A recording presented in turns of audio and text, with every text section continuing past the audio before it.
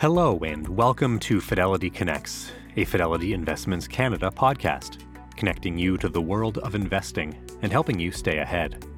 Joining the show today is Hugo Lavallee, Montreal-based Fidelity Canada portfolio manager, who joins host Pamela Ritchie for a portfolio update and a look at how he is applying his contrarian investing style to his funds in this year's choppy markets. Hugo, who recently celebrated his 20-year anniversary with Fidelity, has long managed Fidelity Greater Canada Fund and Canadian Opportunities Fund.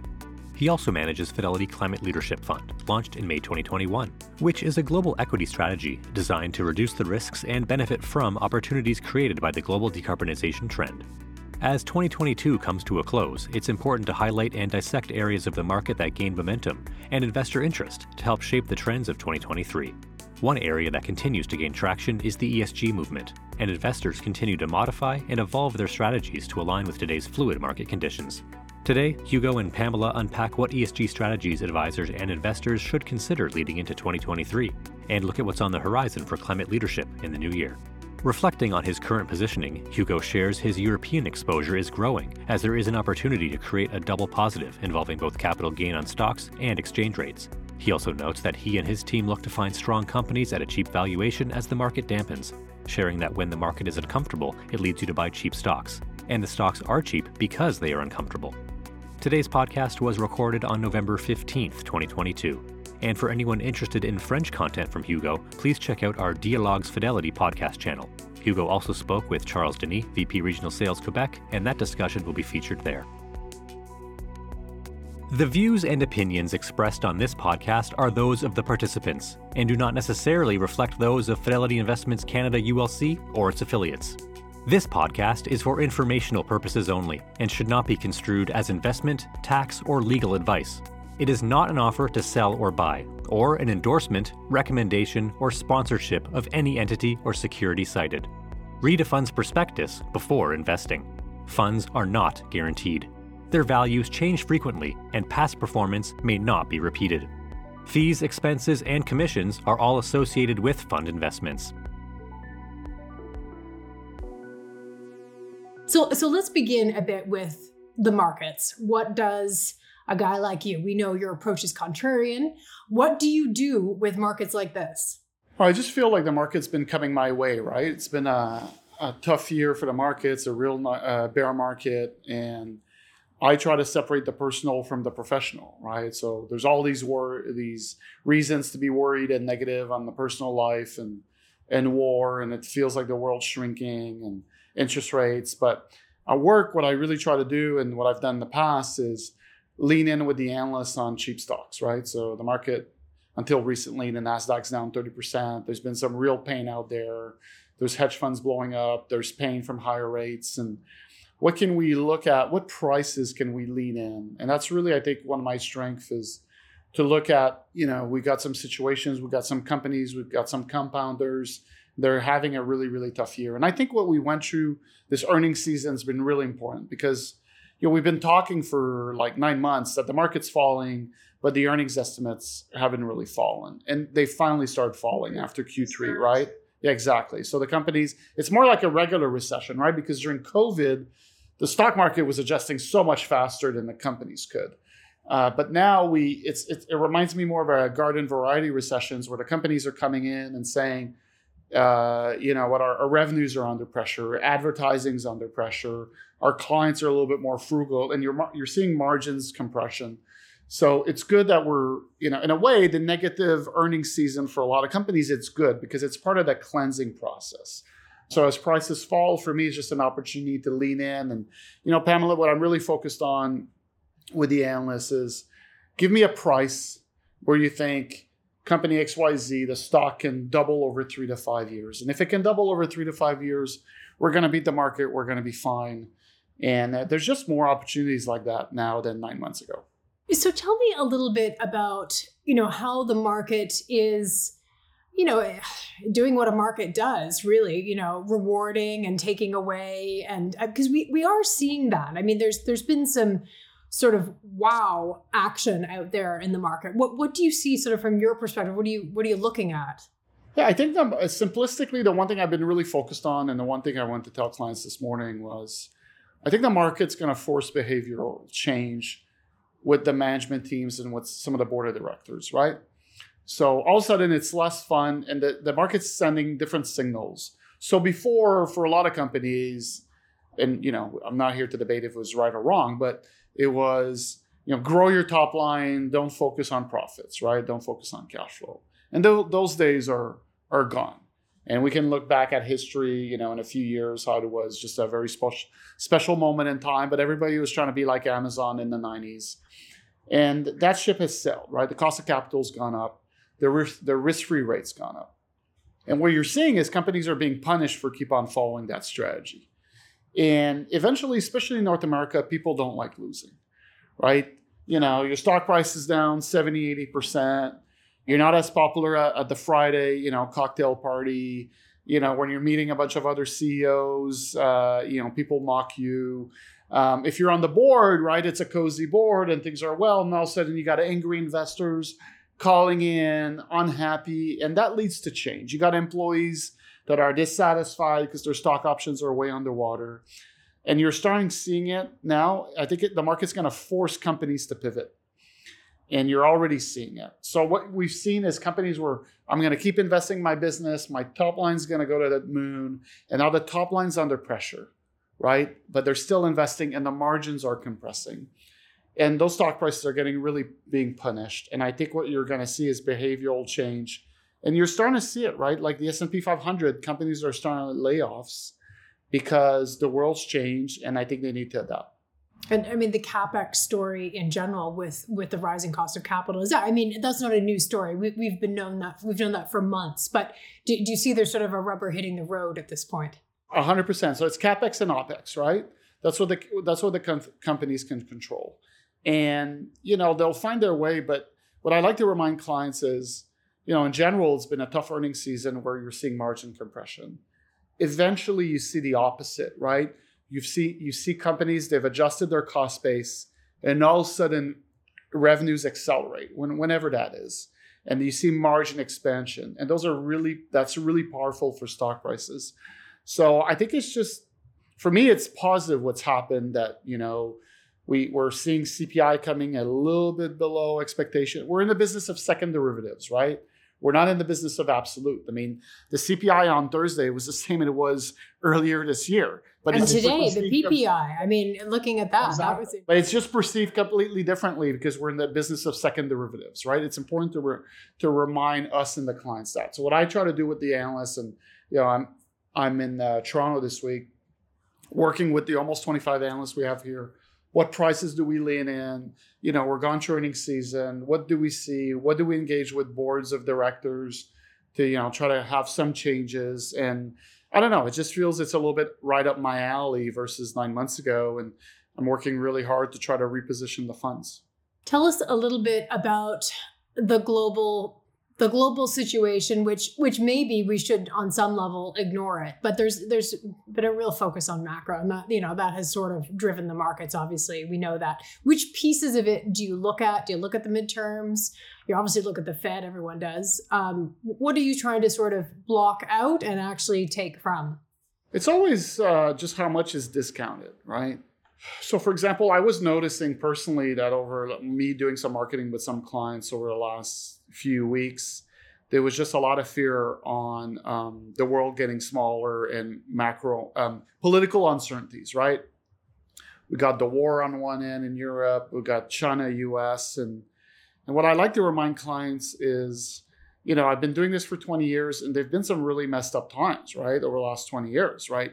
Working for a US firm and a high rise post 9/11 wasn't super comforting. November of 2008, Pamela, you'll remember that, when the Congress struck down TARP. You're wondering if we're going to have a financial system. I remember when my wife brought the kids early from school on a Thursday during COVID and not really knowing what was going to happen, right? I made sure to open a nice bottle of wine that night, not a cheap one, because I don't know if what was going to happen, right? I'm not going to drink the cheap stuff now if we're all going to die. So, there's these moments in time that are really messed up and sad, but you gotta push that aside and be a little bit optimistic, right? So, obviously we'll see this incredibly tragedy in Europe, but we'll see what happens. But already this morning, we get a little bit more positive news on China, US, right?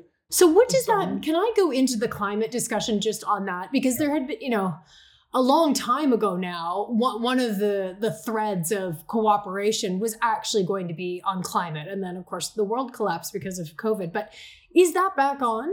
I think so. I think it's good to see that China news this morning. It's heartwarming on more collaboration with the US. But I think it's just on for three reasons. I mean, you got decarbonization, but more importantly, in the short term, if you're a country, how do you control inflation? How do you separate yourself and control your own destiny from rogue nations, right? Energy security. And you can hit all three with with renewables. And that's what I tell clients. Like it's even more relevant now post February 24th. And it's to each its own, right? Like different countries have different solutions that they need to consider. For France, it might be nuclear. For Denmark, it's wind. But you need all forms of energy. And how do you separate yourself? How do you control your own energy security? And we have these options that weren't there 50 years ago. And we just have to use them, right? And I think the war, unfortunately, has put the spotlight back on, hey, you can't depend on these nations that marginalize women, marginalize minorities, invade other countries. Not every country is freedom-loving, energy-producing like Canada and the United States. There's very few of those actually in the world. I mean, it's an amazing position that Canada finds itself in, and that works well. You need to make a pivot. And if you're a corporate German company, right? If you're BMW, and you don't even know, it's the industrial power base of Europe, right? Germany. And you don't even know if you'll have access to energy and at what price this winter. You need, as a corporate, to pivot, find your own solutions. And renewables are just part of that. Do you see that happening in Germany? Yeah, 100%. So, some of the companies that I own in the solar space, they see such strong demand from their European corporate customers. And it's just one of the solutions, but you need these solutions to become more independent and control your own destiny. So I wanted to ask you a little bit about small caps, because that's an area that you obviously excel in. It's an area we always talk about. But actually small caps sort of in light of maybe the clean energy side of things. You just mentioned that every country has to have kind of its own thing depending on what they need. What does that do for sort of maybe smaller companies, not the global players, but smaller companies that might be of interest to you? Yeah, when you talk small cap, it's very relevant to the climate fund, but I think it's really relevant to all my funds, frankly. That's one area I've been leaning in. I do have a little bit of a small cap expertise. Every time the market falls, the one thing that gets clobbered the most is the small cap stocks, right? This earnings season's been a little bit unusual with the S&P 550 taking on the chin, but small caps have been really tough. And one area I've been leaning in for all my funds is small cap technology. There's just a lot of cheap stocks there. You got to remember, one thing I do quite well is balance sheet investing, and I consider an area of expertise. So companies are cheap versus the cash on the balance sheet. And, a lot of companies raised capital last year when things were frothy. And because of that, they have very good balance sheets. You got excellent balance sheets, and as a general comment in technology. And some of these stocks have been absolute disasters, like down 90%. And there's trying to approach the cash on the balance sheet. And in my experience, because I lived it through 02, 03, I lived it through 08, 09, those are good times to lean in. The story sounds bad. They're not making money, but they have the balance sheet to survive, and they have the balance sheet to pivot. And normally, there's three things that happen. Management either figures it out or gets the boot. They start making money, or they sell the company. And sometimes they'll hit a product cycle and they'll take them. But I remember October of 02, Research in Motion was $8 a share with $6 in net cash. And it wasn't a really good sounding story. A year later, they hit a product cycle. The stock was a 100-bagger. And, you don't need a lot of those in your fund to make a big difference. And now, I'm not predicting the next Research in Motion, but what I'm saying is I'm really leaning into these small cap tech that are just completely abandoned. And, we have the analysts focusing on them. And I'm going to own a basket of them. And I think some of them are going to be really good stocks over the next 3 years. Fascinating. Just following on from that, some of the things that you mentioned about management having to act if they need to. So your thoughts on the earnings season? I mean, we actually have seen some real action in some cases, haven't we, from management? But what do you think about earnings overall? Yeah, so the earnings have come in pretty tough because managements were planning for, they've been slow to react, right? So they were planning for a continuation of post-COVID, good times and investing in the business, and we need to beat the competition and here and there. And instead they're seeing weakness in their top line. And it's leading to real margin compression. But one thing I don't do is I don't focus on the next 12 months earnings, because if you do that, oftentimes the stocks will go down, but they look even more expensive. So you're never going to buy them. So one tool that I use is, what was the previous peak earnings? Can they get back to that? So we're talking pre-COVID in some cases? Some it's pre-COVID. For some, it's actually COVID, right? Like late 2020 or early 2021. For some companies, their peak of earnings was 2021. And do you have clarity on the ones that just won't get back to, Well, I think that's the magic, right? You got to use your brain, and some of them have such strong COVID sales and earnings that, okay, they're probably not going to get back there. But some of them, there's no reason why they won't. And it's just another tool in the toolbox, right? It's not the end all, but to know that, hey, this stock is 8 times. Like, there's one, I can't name it because I've been active in it, but there's one name that, stock's been clobbered. The company's pivoting. They're cutting OPEX. It's 8 times their COVID peak earnings. It's cheap, right? If you're in that 8 to 15 times, previous peak earnings, it can, and you think you're going to get back there, it gives you a framework. Okay, I think I'm going to compound my capital here. And I can lean in, especially if they have the balance sheet. And the other thing we're doing, Pamela, that I think is more than like 6-9 months ago, we're talking to boards. Like, we're expressing our disagreement, our discontent with some board of directors. And that's not just listening, but talking too. Okay, really interesting. Yeah, we're talking to them. And we do that in the background. I think it's important. I'm not going to name any names, but I think it's important that the clients know that. So there's one Swiss company that we've been talking to the board. There's a Canadian company we're talking to the board on Monday. There's a US company that, name everybody knows. It's been a real underperformer. We're talking to the board. So we're talking, we're engaging. We're trying to affect change a little bit.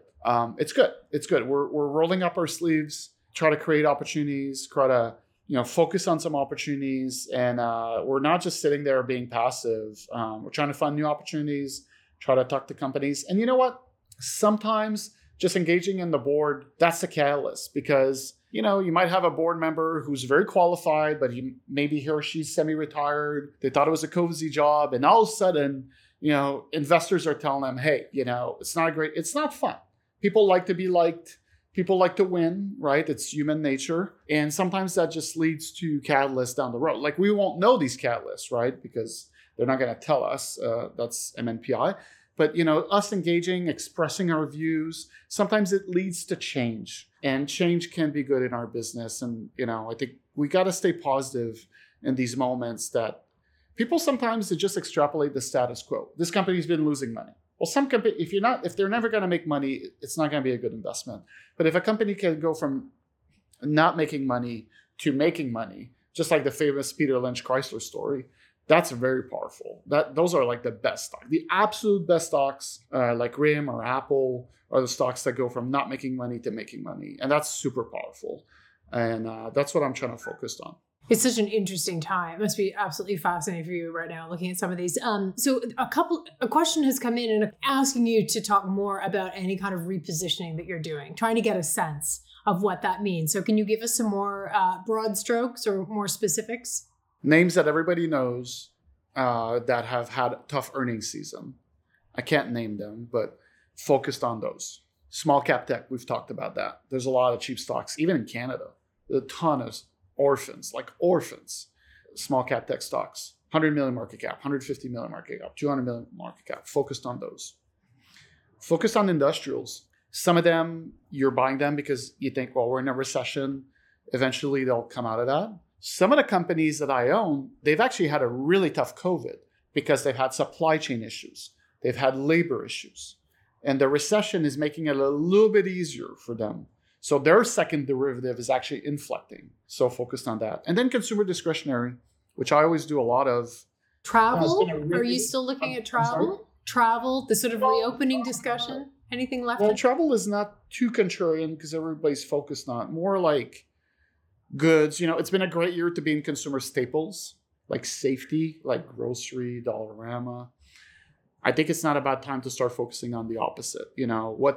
What's brought down their earnings? What have brought down their earnings estimates? I do own a little bit of travel, but what I'm really focused on who can win now and who can really win in the future, and which stocks are discounting enough bad news because there's so many stocks in consumer discretionary that have been cut in half this year, and it's right up my wheelhouse.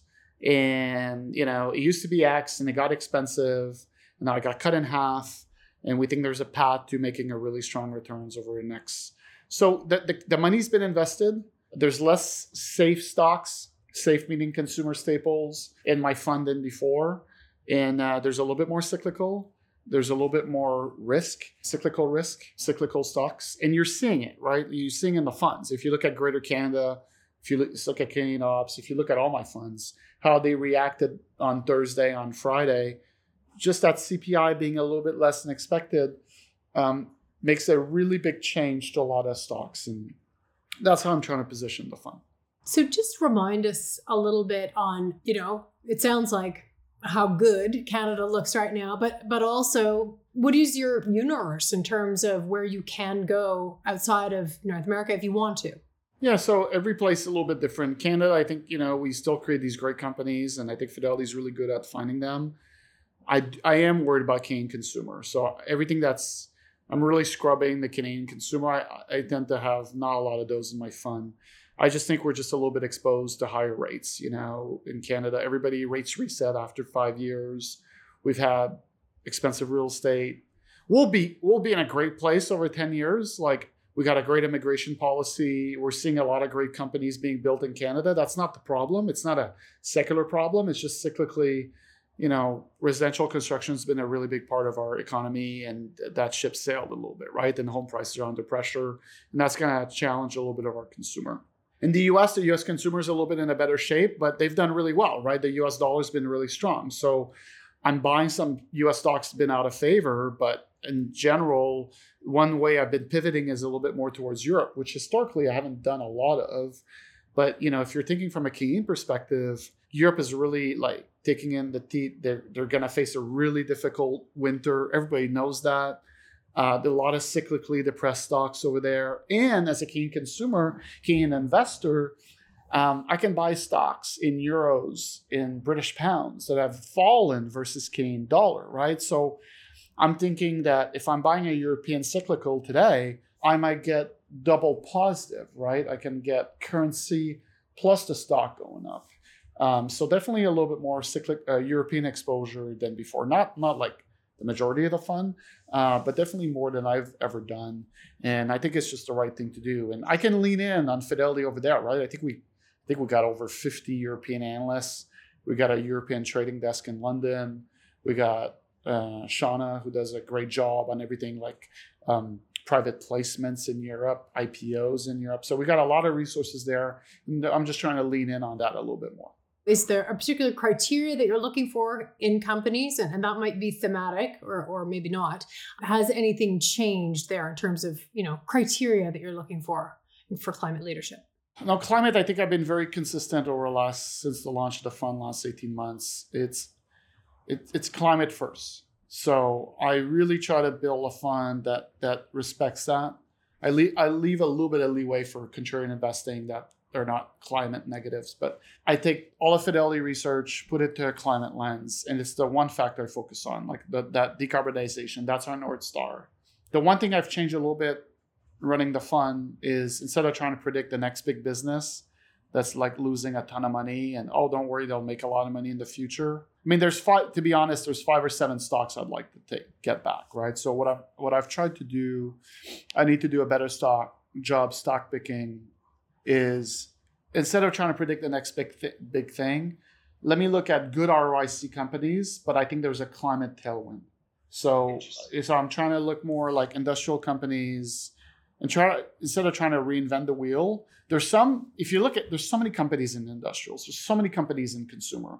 A lot of them are good businesses. Some of them are going to face a climate headwind. Some of them are going to face a climate tailwind that's going to add to their revenues. Transportation, railroads, for example, I think they're going to take share for the next 20 years over trucking. Because if you're Nike, for example, and you got a really strong move to zero in 2035, one way you need to decarbonize is how you bring goods to customers. One easy way to cut your carbon footprint is to move from trucking to railroad.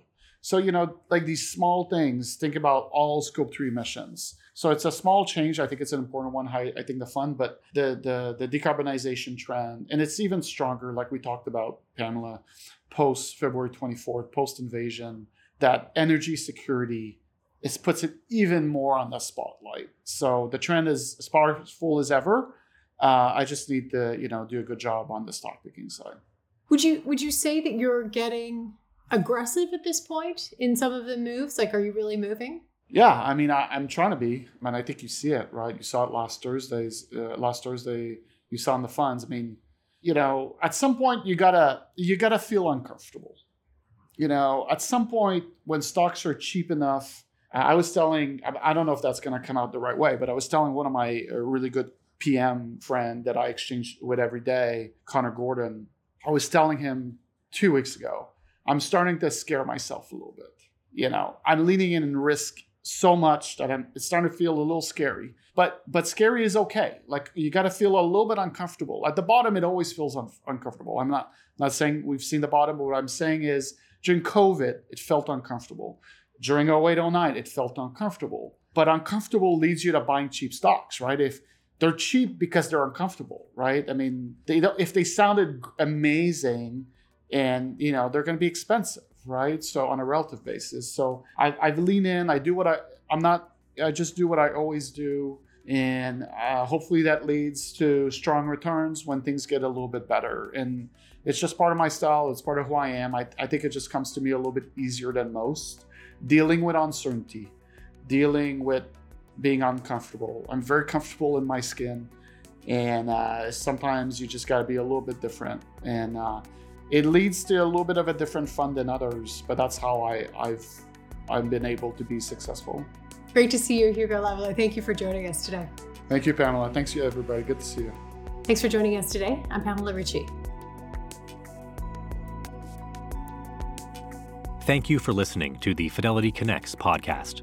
If you haven't done so already, please subscribe to Fidelity Connects on your podcast platform of choice. And if you like what you're hearing, leave a review or a 5-star rating. Fidelity mutual funds and ETFs are available by working with a financial advisor or through an online brokerage account. Visit fidelity.ca/howtobuy for more information. While visiting fidelity.ca, you can also find information on future live webcasts. And don't forget to follow Fidelity Canada on Twitter and LinkedIn. Thanks again. See you next time.